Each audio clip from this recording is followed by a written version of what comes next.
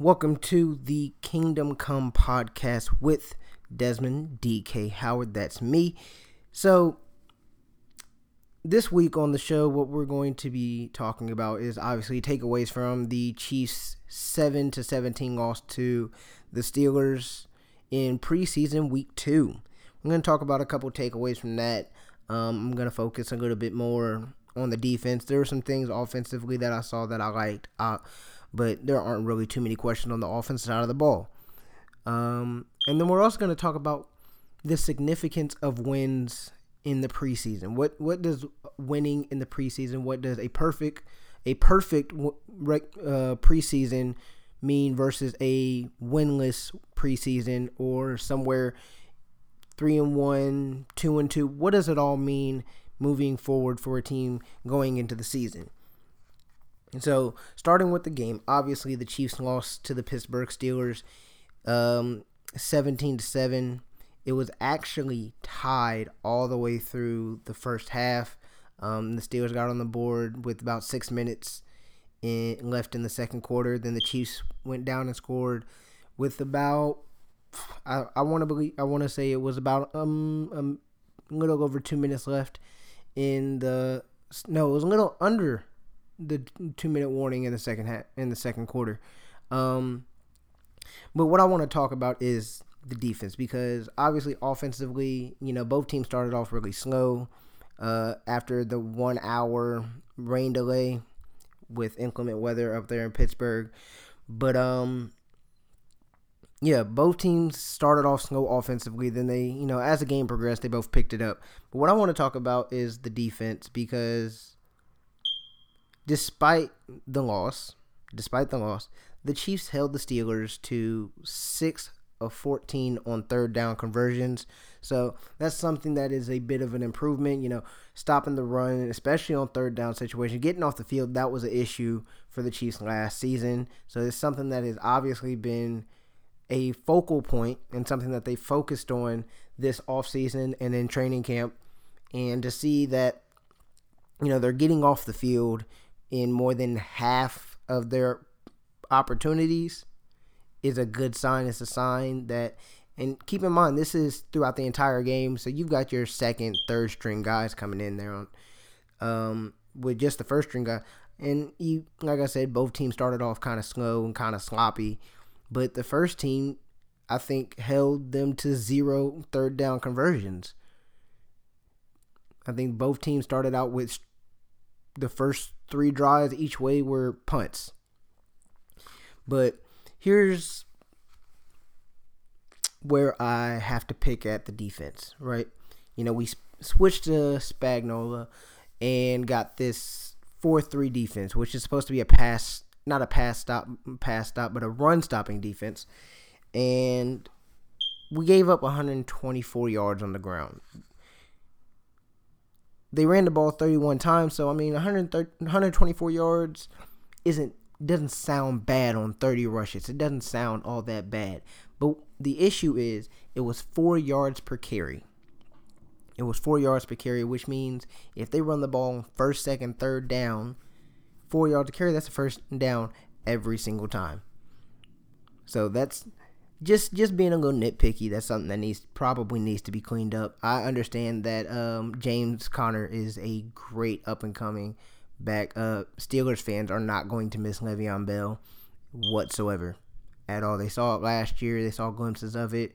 They still wanted Le'Veon back, but now it's for sure. It's absolutely certain they will not miss Le'Veon Bell in that Pittsburgh backfield whatsoever. James Conner is good. He is that good. But the fact that they gave up 124 rushing yards, but they only gave up like 100. They gave up, I think it was 205. I want to say it was 205 yards. Actually, don't quote me on that. I just know that my issue was with the running defense. It could have been better this game. It was a lot better last week against the Bengals, who are, of course, arguably a much worse team than the Steelers. It's not even an argument to make. They're a worse team than the Steelers, both in the air and on the ground. Now, on the other side of the ball, I do want to say we had 3 fumbles. I know you get news. You had the 1 hour delay. It was due to lightning and rain, and ball gets wet, and it kind of takes you out of your zone where you got to sit around and wait for an extra hour before kickoff. But that ball security needs to be top priority. We can't have those type of situations where we're coughing up the ball. I know the defense ended up getting 2 turnovers themselves with an interception late in the second quarter and a fumble recovery earlier in the game. But 3 fumbles, that's, if you ask me, a fumble is 10 times worse than an interception. Like, an interception, the ball is in the air, and at any point, the defender makes a great play. That's how you can end up with an interception. It can be a bad pass, it can be a bad read, but it can also be just a great play by the defender and by the defense. Now, a fumble means that you had the ball in your hand and you did not secure it fully. You must secure the football. They tell this to little kids, high and tight. High and tight when you're carrying the ball. Keep it pressed up against your body. Secure it. Hold on for dear life. And that's just something that needs to happen. It doesn't really matter. It doesn't matter who's carrying the ball. It doesn't matter if it's the quarterback, the running back, the tight ends, the receivers. It doesn't matter if it's on a punt return, a kick return. You must hold on to the ball, secure that ball. If you fail to secure the ball, then you're going to struggle. And I don't want to say that the 3 fumbles was the reason they lost this game, but it played its role. Fairly clean game as far as penalties. Only 7 penalties for 44 yards, but again, the fumbles played a part in this, and the 124 yards rushing. This also played a part. Lost the time of possession battle by roughly 3 minutes. It was a little under 3 minutes. It was probably about 2 minutes and 30 some odd seconds, something like that. Not too bad for a full 60-minute game. 60 minutes of clock time in a game. So it doesn't really. You win some of those battles, you lose some of them. It's kind of something you take with a grain of salt. I will say, though, on the offensive side, 109 yards rushing on 21 attempts, which means that the Chiefs averaged 5.2 yards per carry. Now, what that means is something that I spoke about on the last recording when I was joined by, again, Robert Brimson and from Arrowhead Pride. And we was talking about Darwin Thompson, guys like Darwin Thompson and Carlos Hyde, and we've even had the conversation on Twitter about the running back by committee concept that Coach Reed has said is what the future of the Chiefs offense is going to look like. The running game is solid. And with each passing week, it looks more and more like Darwin Thompson has secured his spot on the roster. So without a doubt, he could even possibly be second string. He could, possibly end up above a Carlos Hyde and Darrell Williams or Darrell Williams. And kid's nice. He's not the biggest running back on the team, but he's got that quick burst. He's got pretty solid vision. And he knows how to, break a tackle or two if he needs to make a play, get the first down, and, get even further down the field. Now, what's the significance of winning a preseason game? For most fans, they're games that don't count. And I know myself included, I'm not a fan of the NFL preseason. I think it's just it's an accident waiting to happen for all 32 NFL teams. You got all these top tier talents. You're playing your star players in games that don't count towards playoff seeding or possibly getting to the Super Bowl. It doesn't do anything for you. It's just free football. And I think it's just an opportunity for the league to get more money from ticket sales and TV deals and this, that, and the third. But what is the significance other than the coaches getting to see who's on their team? Well, that's exactly what the significance is. If you have a perfect 4-0 preseason, it's not a guarantee that you're going to have a great season when the regular season rolls up because it's a different level of intensity. Same thing with if you have a great regular season, doesn't mean you're going to win the Super Bowl because the postseason is a completely different level of intensity than the regular season. But a perfect 4-0 preseason, or even just a preseason where you are above 500 or at least 500. If you go 2-2, that's a pretty good preseason. If you go 3-1, that's a great preseason. Right? But the significance of a good preseason is that your team has depth.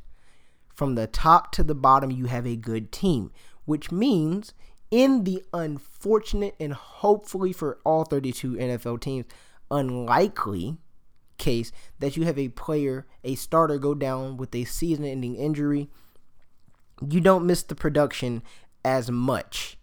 You miss the production because your starters are your starters for a reason. They're the ones who are best put your team in a position to win. So that's why they're starting. But those backup guys, those second and third string guys, they're solid players. And that's what you can take away from a perfect or just even a good preseason. Other than, like I said, offensively, the team's good. The team's great. They're gonna be fine. They'll still be a top 3 offense. Even if Mahomes regresses. But I really do have high hopes for this defense. From what I've seen from the first 2 preseason games, even though we got the loss here against the Steelers, who were, had a little bit of extra emotion in, behind their efforts with the loss of their wide receiver coach, Daryl Drake, last week, just suddenly. And again, condolences to his family and to the Steelers organization, the Steeler Nation, everybody, and anybody else in the league or anywhere else around the game of football who was connected to Coach Daryl Drake. But the Steelers had a little bit of extra emotion behind their play. So, that emotion, sometimes it's just the X factor. And it can be that winning leverage that you need to, be the difference between a win and a loss. Just emotion. But other than that, I really have high hopes for this defense. Roethlisberger didn't play. They gave up the 100 plus yards rushing, over 200 yards passing. But in today's league, in today's offense heavy league, you're expecting 300 yard games as total offense. That's a given. That's almost a given. If it's less than 300 yards total offense, the defense showed out. Absolutely. And it's like I said, I have high hopes. I think that the defense will jump drastically from where they were last season, being in the bottom feeders in the NFL, to at the very least being the middle of the pack defense. I'm not going to jump to any conclusions and say, oh, they've got this 4-3. They've got Alex Okafor. They've got they've got Frank Clark. They've still got Chris Jones, and Derek Notty's getting better, and we've got the Honey Badger and Rashard Breeland and all of these guys, and Juan Thornhill's going to have an amazing rookie season. He's going to be the AFC Defensive Rookie. I'm not going to say those things because, let's face it, things like that are exaggerations. In all honesty, as much as I like Thornhill, because like they were saying about him in camp, he gets around the ball. I saw it in both the first 2 preseason games.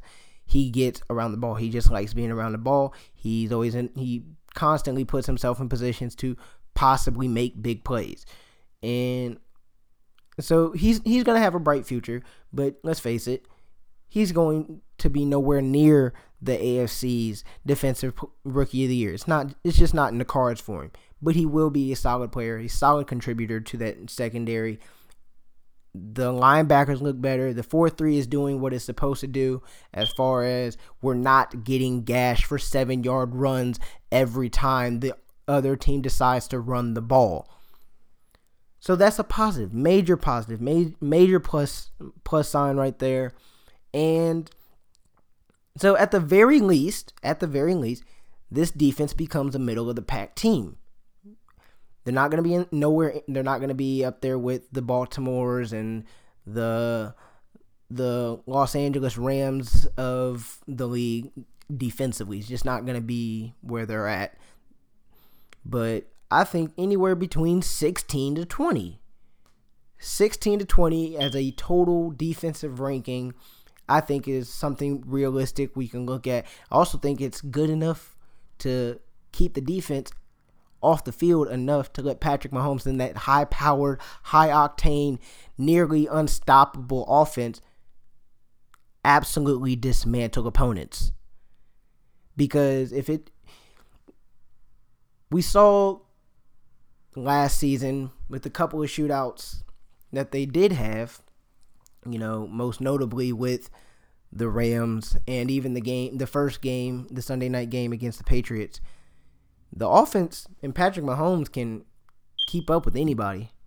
If the defense makes a stop or two here and there, that's the difference between a win and a loss. And I think this new defensive system, this new 4-3, and the new players that they brought in will make that difference and will be able to keep the defense off the field and keep Mahomes on the field. The longer Mahomes is on the field, the more points the Chiefs score. The less he's on the field, the less games they win. It's that simple. It's really that simple. So here's to hoping for great things and continued improvement in health for that defensive side. Breland Speaks left the game with an injury. I don't think it'll be anything too serious. But we'll see. Join me next time on the Kingdom Come podcast. I am Desmond DK Howard. You can follow me on Instagram and Twitter at DKHoward13. Again, that is DKHoward13. I will see y'all next time.